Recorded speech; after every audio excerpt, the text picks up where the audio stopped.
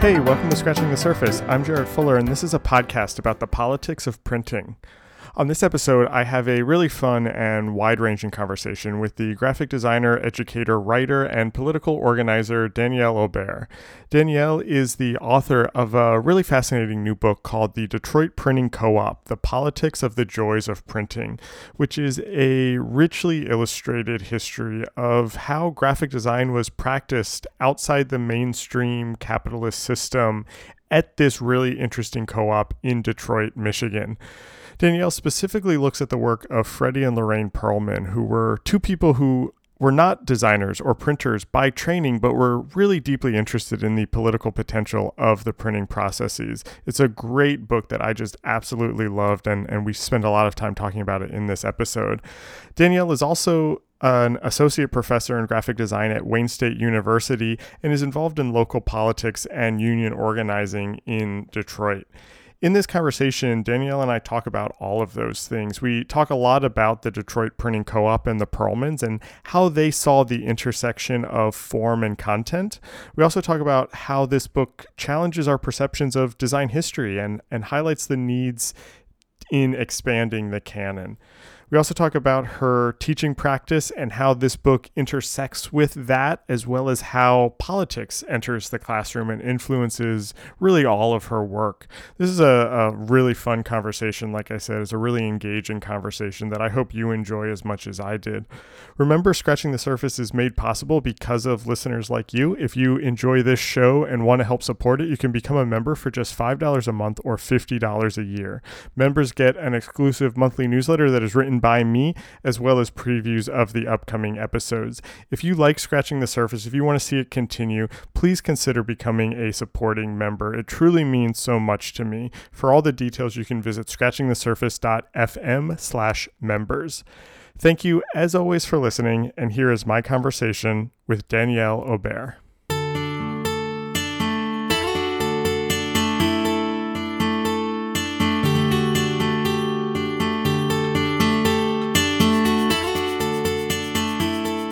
Earlier this year, you published this book, The Detroit Printing Co-op, The Politics of the Joy of Printing, which I always get wrong every time I say it. I always say it's on purpose. The politics of printing or the joy of printing. I always mix it up. I found this book so fascinating for a variety of reasons. And so I kind of want to start by talking about that. For listeners who are unfamiliar, can you kind of describe what the Detroit Printing Co-op is, and then also how and where you first encountered it and kind of came to working on this book? Yes. So the Detroit Printing Co-op existed from 1970 to 1980. So it no longer exists in downtown Detroit, or I should say in Southwest Detroit. And basically it was a print shop that was established by a group of people who were all on the left. They were kind of like quote unquote movement people or like activists, although they didn't self-describe themselves as activists. And they they basically got access to a offset press, like a big old offset press that had been used for more like industrial printing, and found a space and set up a photo like dark room, which was necessary at the time to make plates, and just started printing stuff. And so one of the most famous things that they printed that like people will have known is the Society of the Spectacle by Guy Debord. And so they did members of the or they didn't call themselves members, but like users of the co-op actually translated that text too from the French Unauthorized, right? Yeah, and not all. That was a little detail that I liked.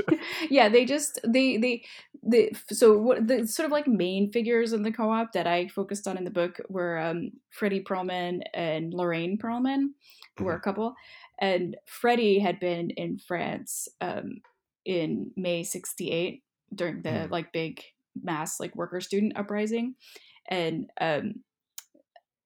I'm presuming it was around that time that he kind of learned of this book and then brought it back to the States, and then they were just like super into the text. And so Freddie, Lorraine, and like another couple people there was like 6 of them. They met every day and translated the text. And not, I mean, what I think is sometimes funny is not all of the members of the group actually spoke French. Mm. So, but they were just like super into it, and they, I mean, it's I'm just like going off on a tangent now about this particular Yeah, go book, for but, it. but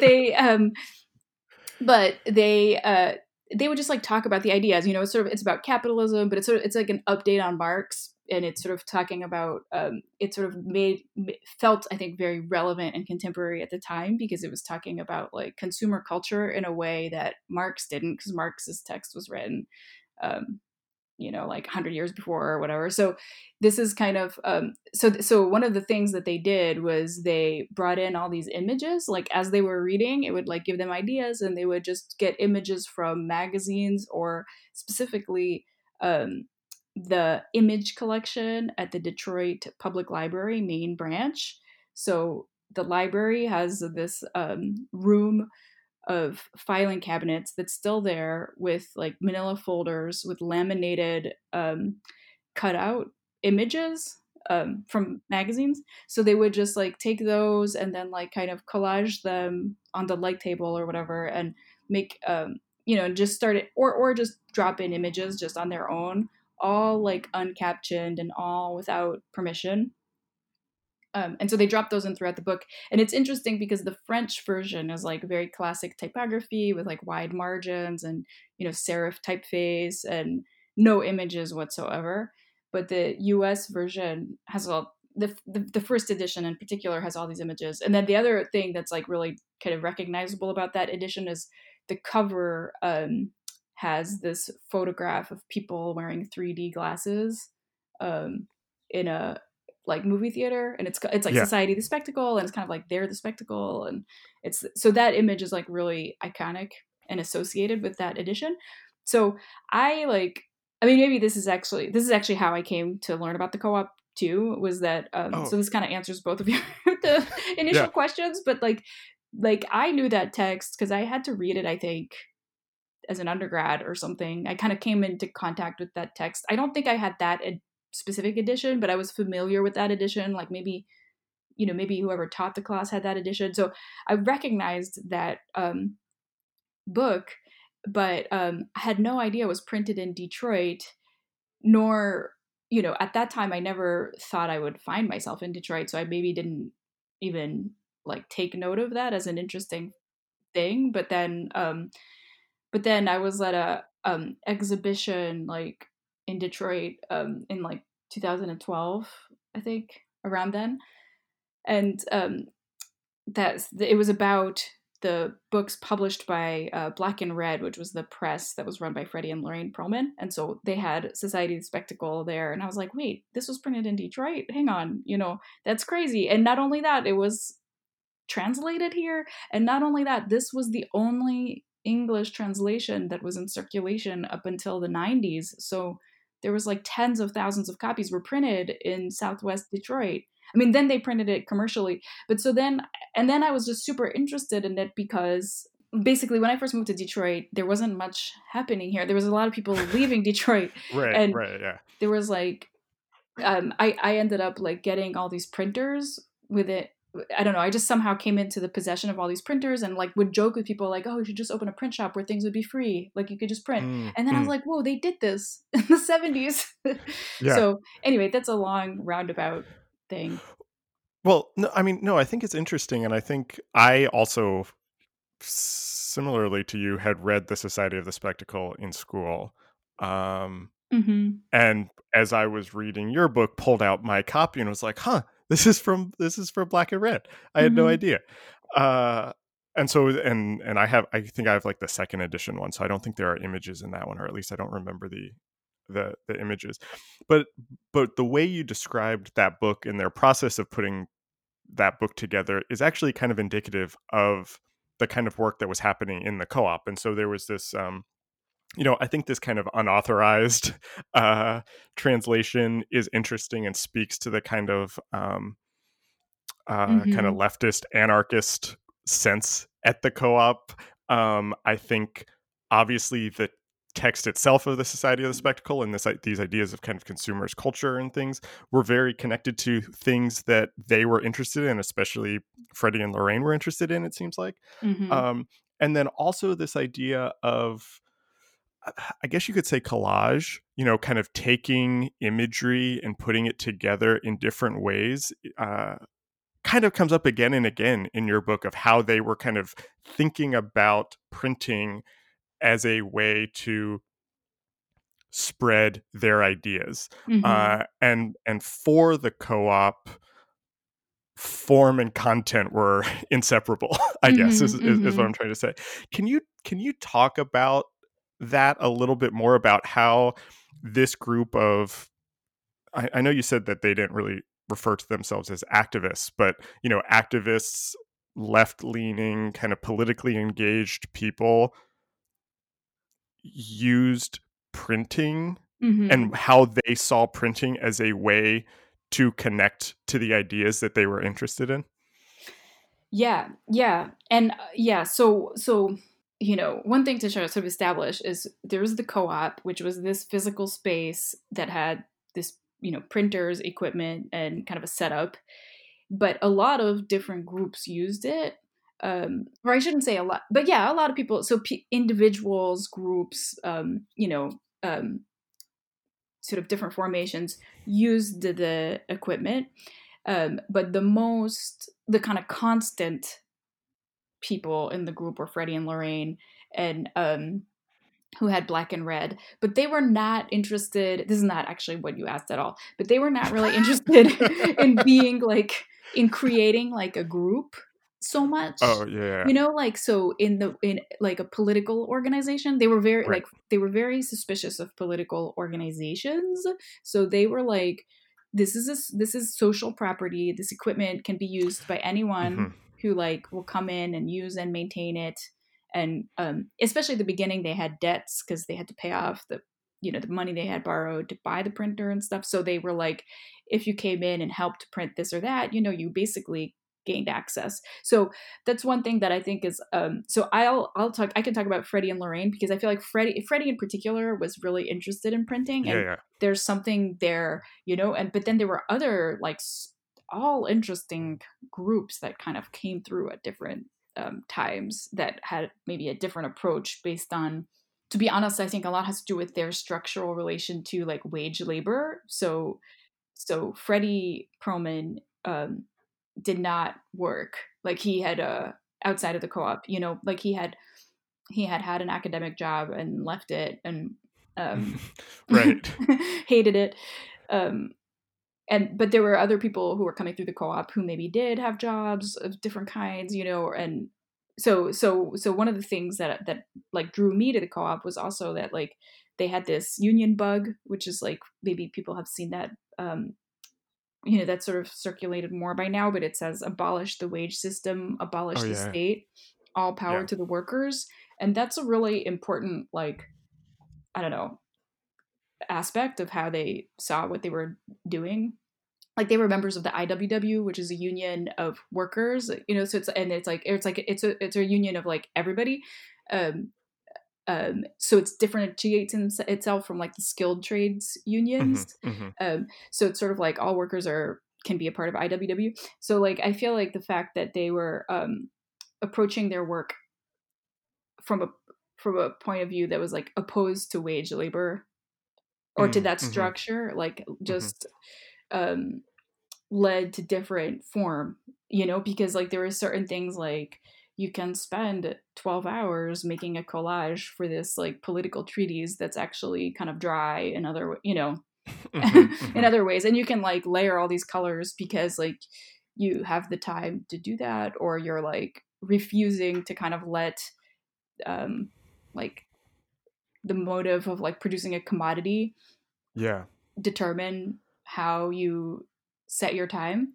um Right. so yeah, so I feel like the form, so specifically with Freddie Perlman, um I would say the form and the content are totally intertwined. And in fact, so one of the more interesting texts that I think he printed, it was called The Incoherence of the Intellectual.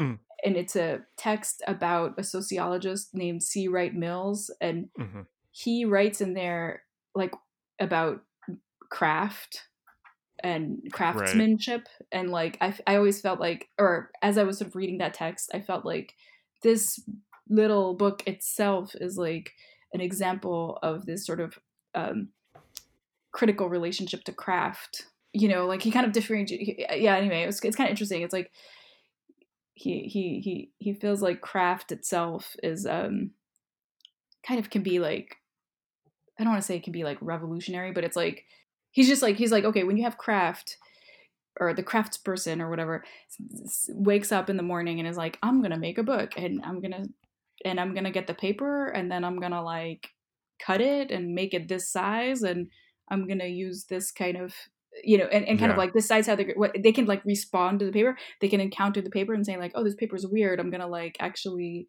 cut it this size because it will sit better that way. So like a craftsperson can do that, as opposed to like someone who's in like a factory setting, or even like a Mm. designer who's like separated from that part of that stage, can't respond Right. to the paper or the material conditions, because that's the division of labor like separates them out. And so like Mills, and then also like um Freddie Perlman kind of talk about how that's creates almost like this like schizophrenia for the like it's like you can never be whole or happy if you're like when you're engaging in in like labor that's divided in that way.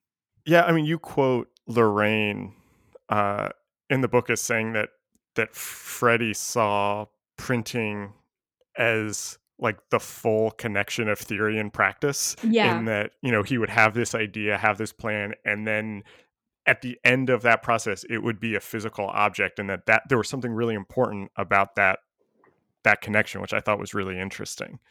yeah, yeah, and he's and actually Lorraine wrote with him some stuff too, Mm, kind of. mhm, mhm. But so let's say like he's writing, typesetting, laying it out at the light table, exposing the plates, moving the stacks of paper, like over to the printer, cutting the paper, binding, everything, and distributing, mailing, so that there's like a kind of coherence, um, which, yeah, is weird. It's like, Some yeah, something else that you wrote in the book that I thought was interesting, that connects to this, that I'd like to ask you about. You write, many of the publications printed at the Co-op exude a raw enthusiasm for the craft of printing, attention to graphic detail, and a playfulness with respect to the tools and materials they were using. Members of the co-op didn't relate to the idea of graphic design or print production as wage labor or a step in their career development, but as a craft with revolutionary potential. I think that's exactly right. And I found this idea fascinating, that these people, and Freddie and Lorraine especially, I think you were kind of talking about them specifically at this point, um, saw the visual representation of this as equally as important as the content in some way, yeah, and used the technology of printing, and used the accessibility of printing to really play with the form of these things, to, like you said earlier, to not just, typeset this in like black and white, whatever they, playing with layering, playing with color, playing with collage. Do you have and the work in the book, and the book is, incredibly illustrated with all of this hmm material that they printed, and it's so energetic and lively, and I like, just, in addition to reading the book, spent so much time just looking at everything because it was so kind of fascinating and fresh. hmm Do you have a sense on where that came from, either for Freddie or Lorraine, and for the kind of the co-op in general, this idea that the graphic form, that quote unquote graphic design, uh, hmm hmm was a key part of their interests? Yeah, I tried. It's funny because I really tried to ask Lorraine so many times in different ways and about this, and I will send her this podcast. She may listen to it, but like I was, but I'd be like, did Freddie know like William Morris, or like Yeah. or I was like, in France, did he like go to the Atelier Populaire, that you hear about, like with Yeah. those posters that we all as graphic designers know? And she's like, no, not really, and I'd be like, I was like, were you like involved in like the art world? Like, like there's sort of like psychedelic poster design in Detroit in the Mm-hmm, mm-hmm, 70s. mm-hmm. And she's like, nah, not really. Like, and they he was really into William Blake, is an interesting reference. I think it's like I read that. I was an English major, so I did read that, but it's like Songs of Sorrow, or it's like these like illustrated poems. So and I think that was very interesting to him. She's, what Lorraine has said, and just and I think it has, and William Blake, I think, had basically sort of socialist or like even anarchist politics, so like, but it's like this kind of fusion of the text and the visuals. But what's also interesting with Freddie, he died young. He was 50, and he died in like 1985, I think. And by the end of the co-op, and the co-op closed in 1980 because they lost their lease, but like by the end, he was not really playing anymore with the colors and stuff. Like the books they were printing were like, he was writing, like he was playing with language more. Like the books he was Mm. writing were like 700 pages long, and they Yeah. had acquired a binding machine. So like, and they were typesetting everything in this typeface Melior. Okay. And they were typesetting it at some kind of radical Canadian typesetter place that somebody else should write a book about. Okay. But it was just like full justified. Maybe they were at that point using computers. I'm not sure, but like, so that playful energy was really at the beginning, and I kind of think a lot of it was like as he was getting to know Mm. that Harris offset press, and it sounds like it was a pain in the ass to do it. So it may have been kind of fun Right. for a while, but I think as far as the like union of form and like he definitely recognized or like sought to emphasize the labor that went into everything. Right. And Right. that's actually one of the things that drew me from the very beginning too, because when I went to that exhibition in Detroit and there were like different things there, and then it wasn't from the point of view of like the design so much, so that so it was like more around their politics and stuff, but clearly they were, the design was there, and the person who curated it was also like thinking about that.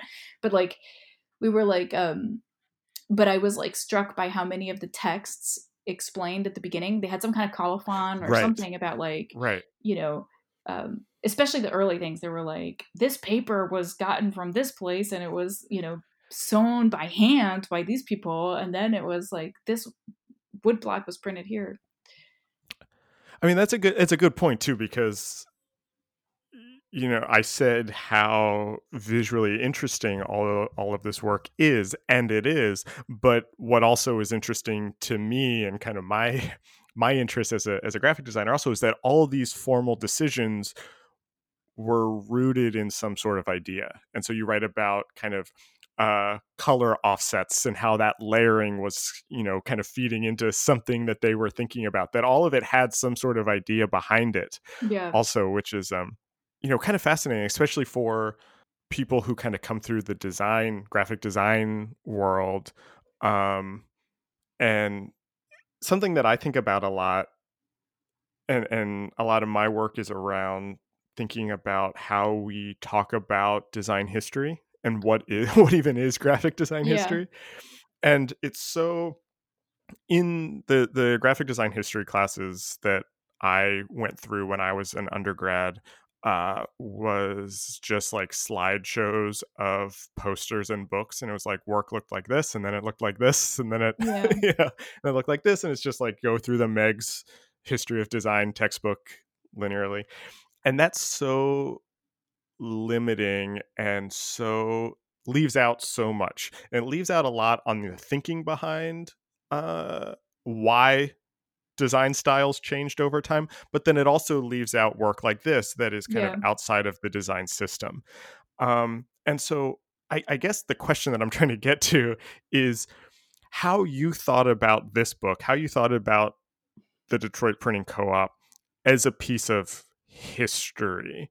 How did you kind of approach this as something that is both historical in regards to kind of political movements, but also in regards to kind of graphic design history? What was your process of kind of putting all of this together and thinking about this as a kind of history book in a way? Yeah, that's thank you for that question. I think that You're welcome. that that is a this is exactly what I was thinking about when I started, in a way, because I was teaching history of graphic design Mm, and trying to think, and you're like, you're there. I'm here in Detroit teaching about these like New York designers or like Bauhaus, just moving around hmm Western hmm Europe. Like, let me talk about the Stil, and okay, we're gonna jump Right. to the constructivists or whatever. But you're like, you look around the classroom and it's like people who are like fourth generation like auto worker families and stuff, and you're just like, what are Oh, we yeah. even talking about here? Like, what is and but also like on like design in Detroit, um a lot of these ways of talking about graphic design, not only the history but even current trends and things, kind of erase the like what's actually happening here, Mm, or in places that are not on the, like you sort of said the design system. And I feel like yeah. um and I think that's and I think that that's something that I've thought about a lot, just even myself living in Detroit, like moving to Detroit when I did. And like, you're coming outside of the center of capital and you see like, okay, all the graphic design that we value or that's like considered good, where does it come from? It's not coming from these places that have no money, you know? Right. And Right. so, and also coming to Detroit and teaching, where I teach, I was like, wow, like students have their own interests and approaches and stuff. I mean, it was like, yeah, and so you're like, what are we saying is important? What are we valuing? So Yeah. I started to, and I started off teaching a lot of like basically lectures, because I think that's what I knew. And of course, when you're going to teach a class, Mhm. you're scrambling and you're trying to pull it together and whatever. And I also feel this responsibility, to teach, like, to cover certain things, because I'm Yeah. like I'm Yeah. like I do feel like they need to have heard of Paul Rand or like the Bauhaus before they leave, even if it's Yeah. irrelevant to them. But Yeah. I feel like a responsibility, in all my classes, to teach some basics of graphic design, because it's not a huge program. It's like, there's a lot of students, but there's not that many classes to get all this Mhm. in. So anyway, back to this question of the history, was that like I was like, I would try to bring in some Detroit history. And Mm. there's Cranbrook is nearby, so Yeah. a lot of Cranbrook kind of gets conflated with Detroit, but it's pretty different. Cranbrook is like 40 or 45 minutes outside of the city, and it doesn't feel like of Detroit. And Mm. um, Ed Fella, who's like one of the most famous, Yeah. Detroit graphic designers, he kind of worked in Detroit, then went to Cranbrook, when he was like 40, and then Right. went to California. So I feel like his work in Detroit is less, is less like well known. Although he did actually do some interesting stuff for like art galleries. Oh, Anyway, interesting. I didn't but know that. yeah, he did for like, but and then there's some psychedelic poster designers, Gary Grimshaw and Carl Mm, mhm. Lundgren, who did stuff for the Mhm. MC5 Grandy Ballroom, also really cool. But I was like, this is like a majority black city and with a really rich political history. And where is that? Where things were being produced, like, and so what was getting designed? And so I started to actually look actively for examples. And then I actually wrote a text about this book of poetry that I found, that was like designed by this woman named Deborah Jeter. That was just this Okay. cool like pamphlet that I found from like, it was like from the 80s, maybe late 70s. And And then I was just kind of keeping an eye out for like interesting graphic design stuff, because what I realized was the thing is the issue as a teacher is you need a story. Like you need Right. the research. Like you cannot just all of a sudden start dropping stuff into your lectures if you know nothing about them. So Yeah. so Right. then you realize like all these things get left out of the Yeah. history, and then you start to wonder, is this graphic design? Like does this count? Because Hmm. like Freddie Perlman never took a graphic design class. Like he didn't know he doesn't know typography, but he's doing typography. So, and then it gets to that thing of like what is taught. And I was just Hmm. reading, I'm sure you've read this text by Jacob Lindgren, that's like Oh yeah. design Yeah. factory settings, Yep. and like Yep. I was talking about it with another friend here in Detroit, Lauren Williams, who you should interview for your podcast. She was like Okay. she's a designer too, but she's been thinking about this a lot, but like about, how does design pedagogy turn out these sort of Hmm. like, Hmm. what Yeah. what are we turning out and stuff. So I feel like the thing about writing about the co-op was like I feel like bringing in sort of this like, it's like left politics is, like bringing that kind of work in. I was hoping to sort of like in a way just put it into play, because in a way Right. actually one example, sorry, this is, I'm just like rambling, but one example that I feel like Go really for it. changed for me, like when or affected what I was teaching, was the work of Emory Douglas, Black Oh Panther, yeah. because I Hmm. remember I actually met Sam Durant, the artist who Hmm. wrote that catalog, around like 2007. He was in Detroit for some reason, and my partner sort of knew him or something. So we like talked, and he was like, "Oh yeah, I'm doing this catalog on this Emory Douglas," and showed us images, and we were like, what, this is crazy, and then he actually like gave me some of those images so that I Oh could wow. show them in lectures. So I started Yeah. bringing that in. Even then I remember being like, is this sort of graphic design? This is more like illustration. How does this count? But you just like, but then you talk about it and you're like, it is graphic design. I mean, this is the history, you know but we're so conditioned to be like, if it doesn't look like Swiss or, like, anyway. So I think we have to force these things in, but also we have to write the stories, Right. and and to do that you have to learn the stories. So Well, something that I say a lot, that I actually haven't applied to design history before, but now hearing you talk about the way you kind of think about that class and even this book, uh, makes me realize that kind of relates, because I'm like, I used to be somebody like kind of like how you're talking about, where it's like, oh, is this graphic design? Is it not? And I kind of just don't care anymore. hmm And it's like, if it's interesting and if it seems like it has some sort of connection, we'll take it. Let's call it graphic design. And I think about how graphic design is kind of in everything, and like everything is kind of graphic design. And I say that not as graphic design as colonizing, not as kind of every like designers kind of going out and saying like, oh, hmm this is us, but is actually democratizing and decolonizing. hmm um Saying, everybody can kind of do graphic design, and graphic design is kind of in everything. And I think that actually applies to history too, and yeah. that if we kind of just say this is graphic design and this is not graphic design, we're going to miss out on the Detroit Printing Co-op, for example. Or I just read this interesting book called The Natural Enemy of Books, A Messy History of Women in Printing, Oh yeah, which yeah, is very connected. You should read it. It's very yeah, yeah. connected to your book, and I just interviewed them for the podcast also. Uh, and this was all this kind of feminist perspective on the history of printing and graphic design that was full of names that I had never heard of, and was like embarrassed that I had not heard of them. Um, and it's because of this kind of clean history that we kind of Yeah. try to teach, that then produces the same type of work, that produces the same types of design, and kind of gets caught in this spiral.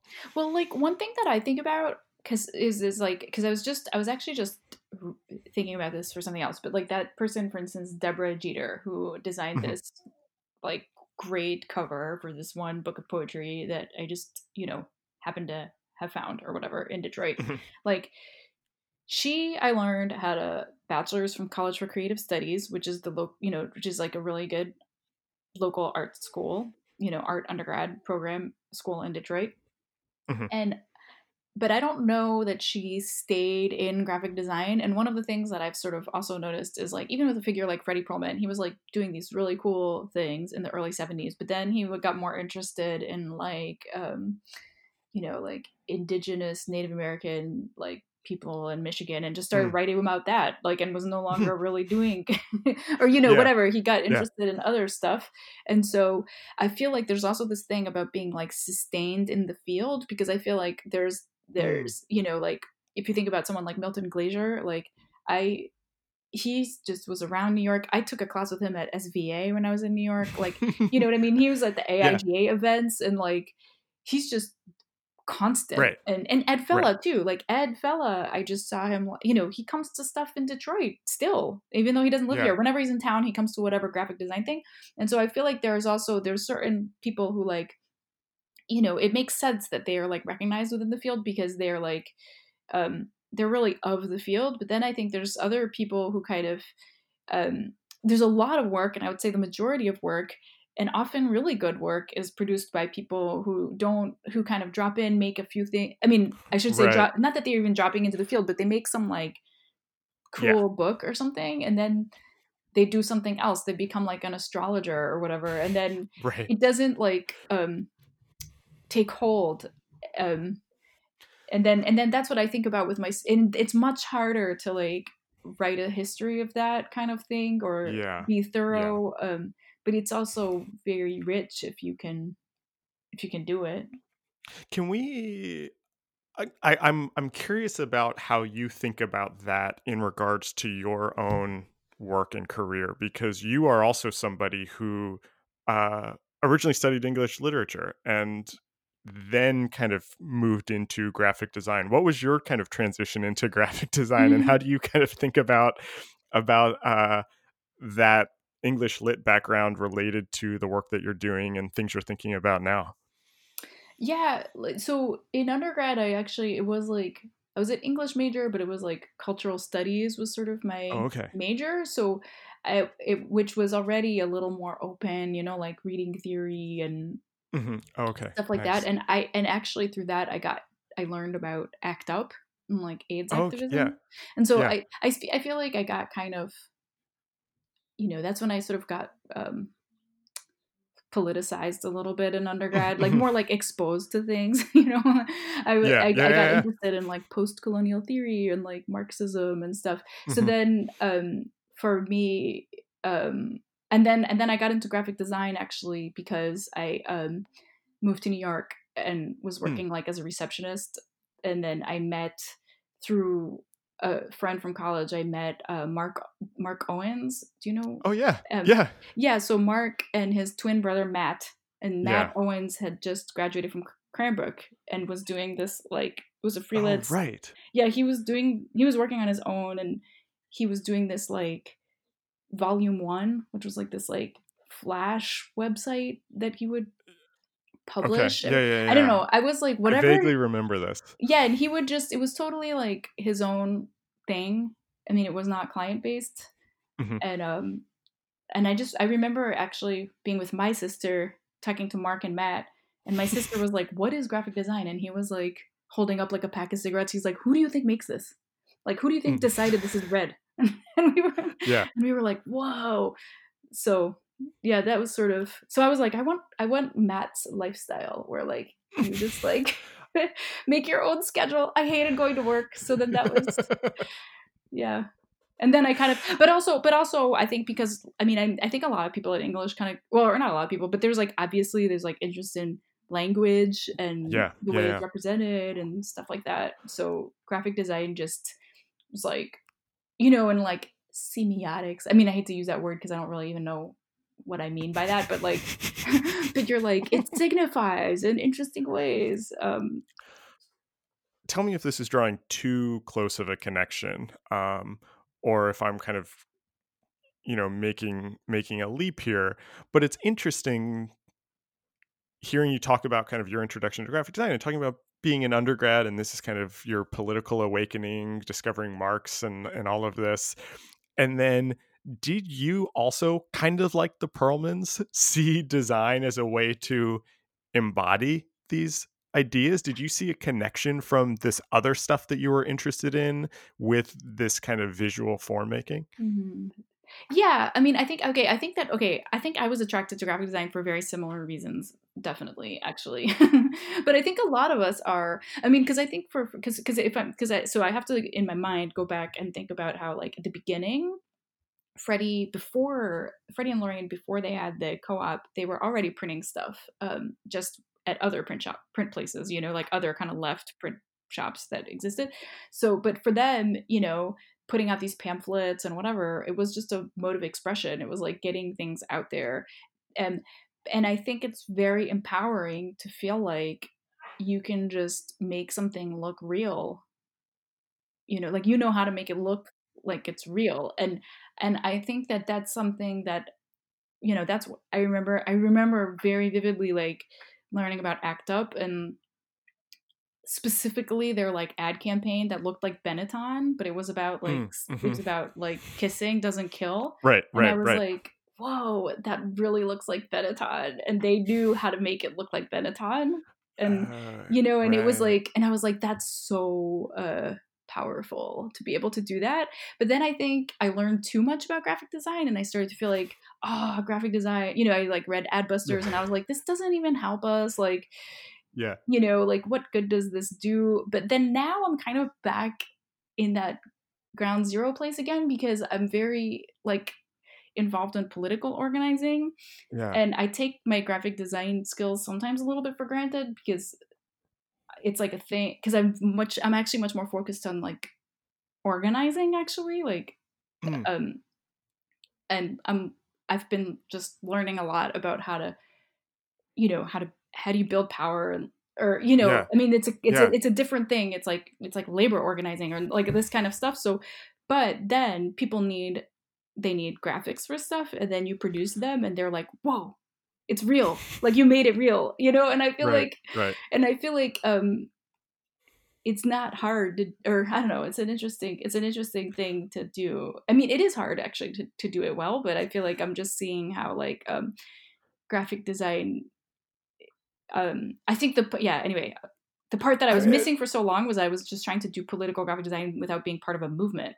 You're just like, I'm mm. going to make this poster and it's going to be political, but Right. then you're like, oh, I don't know, why is nothing Well, happening? that's exactly, you took this question, you took that answer exactly where my next question was going to be, because I was interested in the intersection or overlap or connection between yourself as a uh, political organizer, someone who's heavily involved in local politics, and as a designer. Where do those things come together and where do those diverge? And so there's obviously the kind of clear ways where it's like, oh well, you can design stuff for the Right. organizations. Are there other places where those connect for you or influence each other or change how you think about one or the other?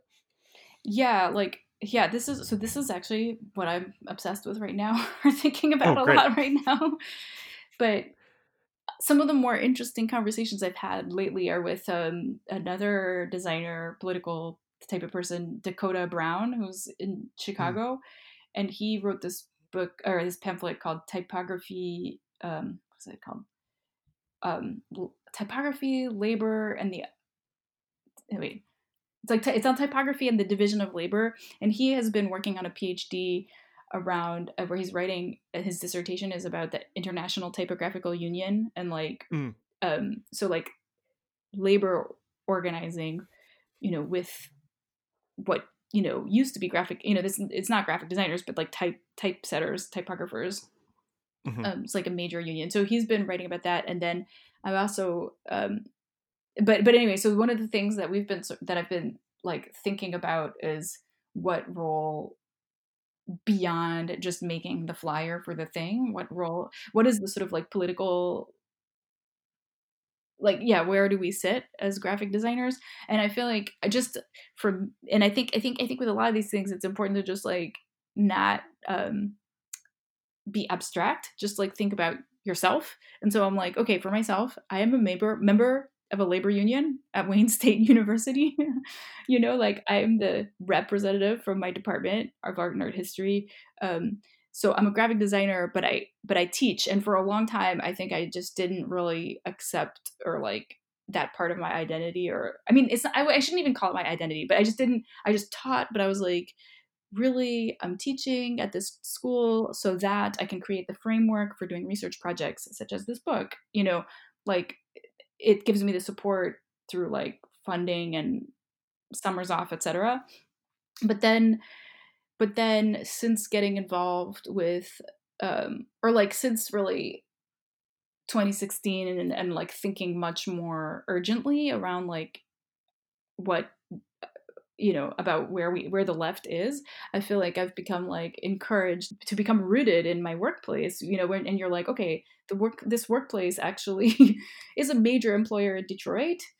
My union represents like 1,300 people, and it's like, and to not take that for granted, and to be like, if I feel, of course I feel alienated from my job, that's like in Marx. I mean, everybody feels alienated from their job. Like we all pretend like we don't really have a job, you know what I mean? And like try to leave Yeah. it. And like, you don't want to focus on that because you're like, no, the political organizing is going to happen on Saturday at the march or whatever. So it's like, and Right. it's like, no, you have to be like, this is what you do. And then on the other side of it, I feel like, I've been thinking a lot about graphic designers, as like, the practice that I used to have and that a lot of my friends have, where you have a studio and you piece together, you're doing piecework really. It's like you're piecing together paid work, and then you're also teaching at like Yeah. 5 different places. Yep. um, That sounds familiar. and then it's like, what's the political, um what is limiting there and what is the potential there? And I feel like there's a tendency to be like, graphic designers can't be organized because we don't have a common employer, or there's no common, like, but then I always think, like, that's what they said about the longshoremen, or that's what they say about McDonald's workers. It's like they say that about Right. every sector, like you can't be organized. And that's what people said about, professors. And I'm like, thank God my union was started in the 70s. Like I cannot imagine trying to get a union off the ground right now at where I teach. But like, yeah, so I've met other graphic designers in the DSA. So I'm in the DSA, Democratic Oh yeah, Socialist yeah. of Yep. America. So Yep. I'm active in the Detroit chapter. But then I've been active there for like 3 years, and actually it was my friend who's a graphic designer who got me in.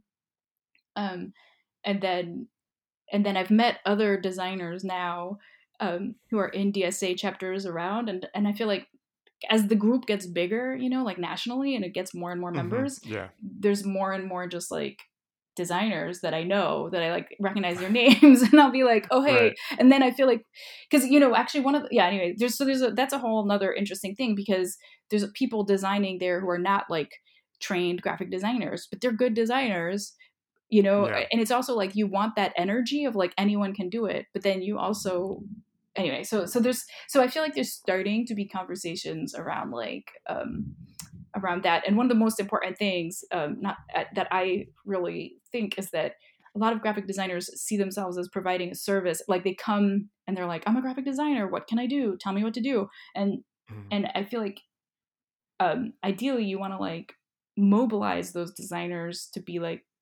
political agents, like not, so you want to be like, you come and you help to direct the whole thing and also make the flyer, but not like come and have that client relationship with an org. I'm curious how both that idea that you're talking about, but also in a way this entire conversation that we've been having manifests itself in the classroom for you. How do you show students, and I'm not asking you to be prescriptive necessarily, how do you show students the potential of graphic design in these kind of avenues like you're talking about, that graphic design doesn't just need to be in service of capitalism, in service of consumerism, blah, blah, blah, Hmm. branding, all the stuff that we kind of tend to think about in, that graphic design students tend to be taught. Um, how do you kind of show them that and show them that potential? But then also, how do you talk about the printing co-op and say, look at all this amazing work that's done by people that don't consider them graphic designers, and that this is something that you can know about too. Um, and then, have students be engaged, and formally daring and experimental, and how does that all come together in the classroom? You know Hmm. what I mean? Like, and going back to your earlier point about feeling like there's certain things that you need to teach them, which I Yeah. totally feel also. And I guess like what you're talking about is what I try to think about in the classroom, and I don't know how to bring all of those things together. How do you start to think about that? Yeah, I don't know, honestly. I think Okay, that I makes two of us. yeah, like I mean one thing, so I've taught for a long time now, and like and for a lot of those years I didn't even really think of myself as being like I said, like I didn't really like identify with being a teacher. So I feel Mm-hmm. like I was like I'm mainly a designer who's like doing all this other Mm. stuff, Mm-hmm. and then Mm-hmm. I teach. So I didn't like the only actually pedagogy book I did read was actually sort of like this thing around like Paulo Freire teaching. It was not Paulo Freire, Oh but yeah, it yeah. was like Oh, Ira, I can't remember his last name, but it was like by somebody who was like incorporating Paulo Freire's teaching into this okay, class, into like this community college classroom in Staten okay. Island. Very good book, if I can only remember the name. But We'll add it in the when you think of it. We'll add it in the show notes. okay, yeah, yeah. I'll But anyway, I think that having taught at Wayne State for a while, I've taught at like three places, and I think I taught at CCS, which was an art school, which had like, Mm-hmm. a graphic design program where students would take, let's say, like 30 graphic design classes or something. You know what I mean? It was like the major, Mm-hmm. Oh yeah, that's yeah. like their major, that's what they do.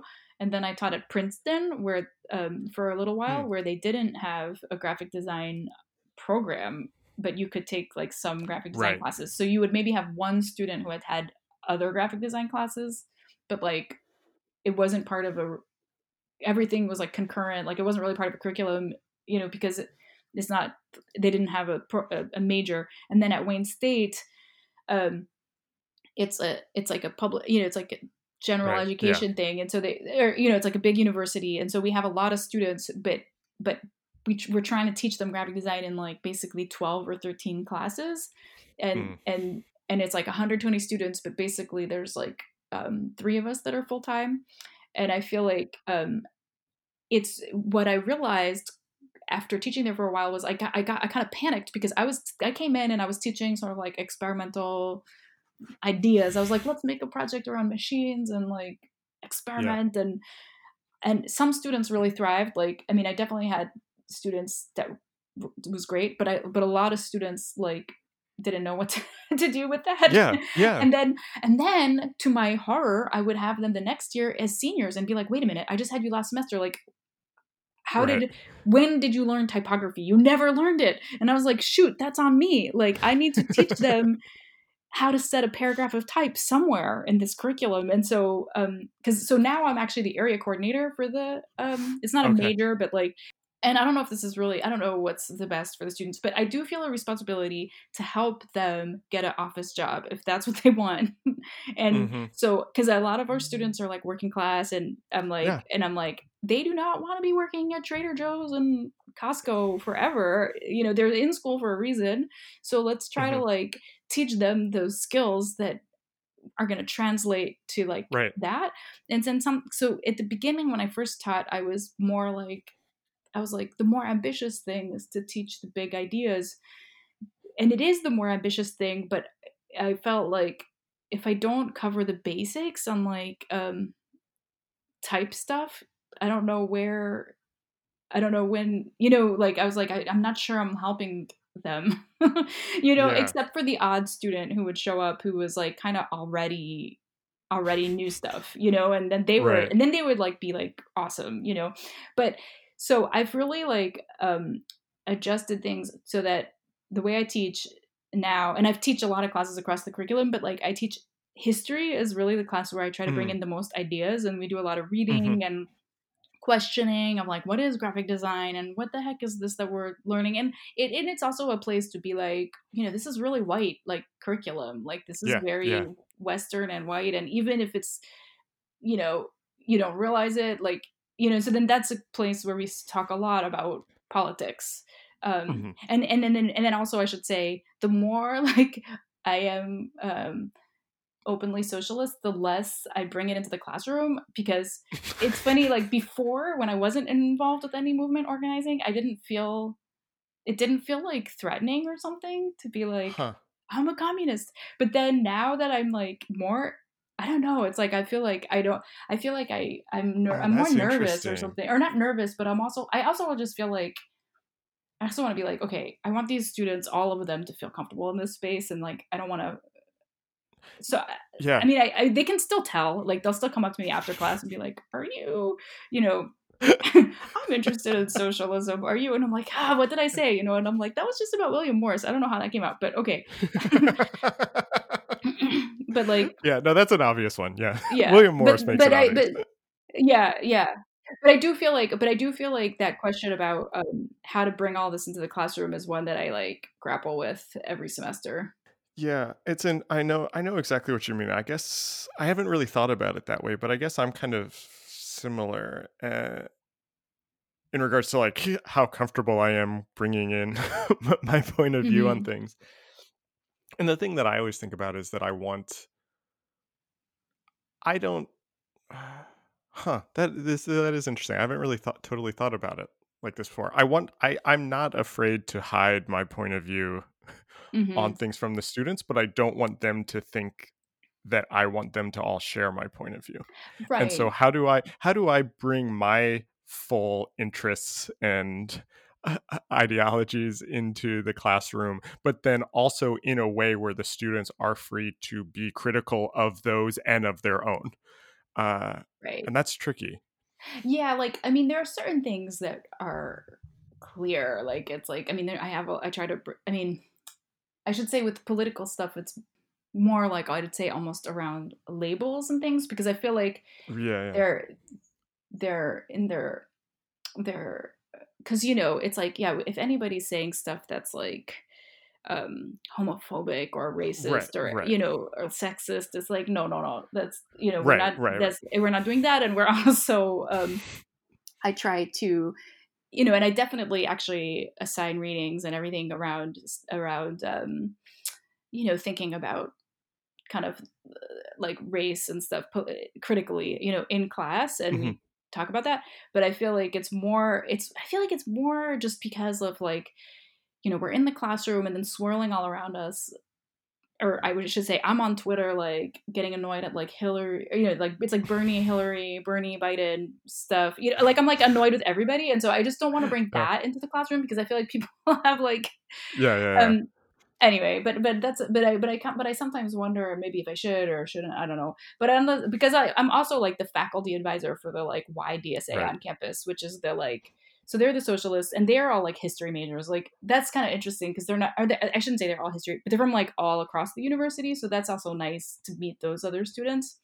Mhm. But I think that like in the classroom, one of the I in a way I feel like one of the most important things, maybe I'm saying this, although I've never said this before this way, but I feel like one of the more important things I think is to teach them to think of themselves more in that way, like as editors and authors in graphic design, like which or that's the term that like I feel like people were using in graduate school when I was in grad school, but like graphic designer as editor, where you're like, where you're engaged in the process. And I just try to teach them to think of themselves as like um, active agents versus just let me do your business card because you asked me to do Exactly. a business card. So, and I feel Exactly. like then that can translate, that can uplift their political I mean, that in itself feels slightly political. Maybe I'm over. Maybe Yeah. maybe it's not Yeah. really, but it kind of is. And then in the No, upper, I know what you mean. I think you're right. yeah, because I feel like that's the main thing is like, and I also try to tell them like, look, we're teaching you these skills, like I'm pretending like there's rules to some of this stuff, but it's just like I just have to tell this to you. Exactly. It's not like I believe Exactly. it, but Exactly. if I don't tell it to you, then you're kind of screwed. I am pretty sure I've used like that exact kind of framing when I've taught certain things before. Right. Other people will tell you that this is something important that is a rule that you need to know. I'm not sure I buy that, but I'm going to teach it to you right now. Right. Because I think when I first came out of grad school and started teaching, I was like, oh my gosh, like the other classes, they're so straight laced or whatever, and I'm gonna teach the wacky thing. But then when I got to Wayne State, I was like, no one is teaching the basic thing, and I'm annoyed I have to be that one. My last question, this is a question that I used to end all of these conversations. I'm curious what you're reading right now. Are you reading anything interesting? Yeah. Oh, well, actually, I am in a Capital reading group, which is for Marx, which is a challenge for me because even though I was an English major, I find it difficult to read difficult texts, and I don't like to do it. but my partner is he sort of initiated it with some other people some of them are in DSA and some are just other like left people interested. It's like so we're actually in chapter 15, which is the machine chapter, which is like really interesting.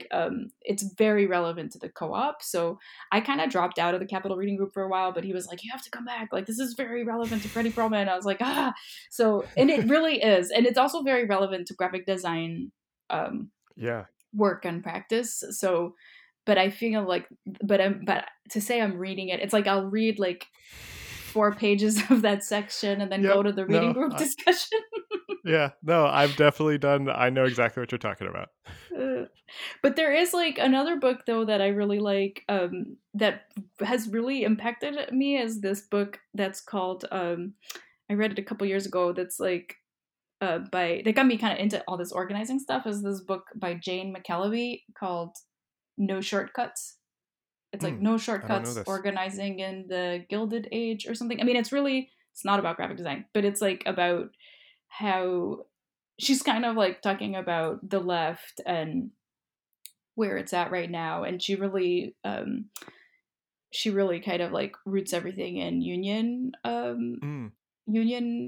engagement and talks about the like labor movement and how in order to rebuild the left, it's really just like conversation by conversation. It's extremely slow work, but that book really like changed my whole orientation around like I feel like it was like a roadmap. Like, okay, this is what you need to do because I was kind of just like casting about like we're all screwed. What's gonna happen? I don't know that book. I love that. That sounds so interesting. Thank you so much for doing this conversation. I loved the book. I loved learning about Freddie and Lorraine Perlman. I am obsessed. And it was so nice to kind of hear you talk about how you think about and putting the book together and how this kind of fits into all of your other work. Thank you so much for being on the podcast. Yeah, thanks for having me. This was really fun. This episode was recorded on May 14th, 2020. Our theme music is by Andy Borgasani. We're on Twitter and Instagram at Surface Podcast. You can find us wherever you get your podcasts and at scratchingthesurface.fm. Thanks for listening.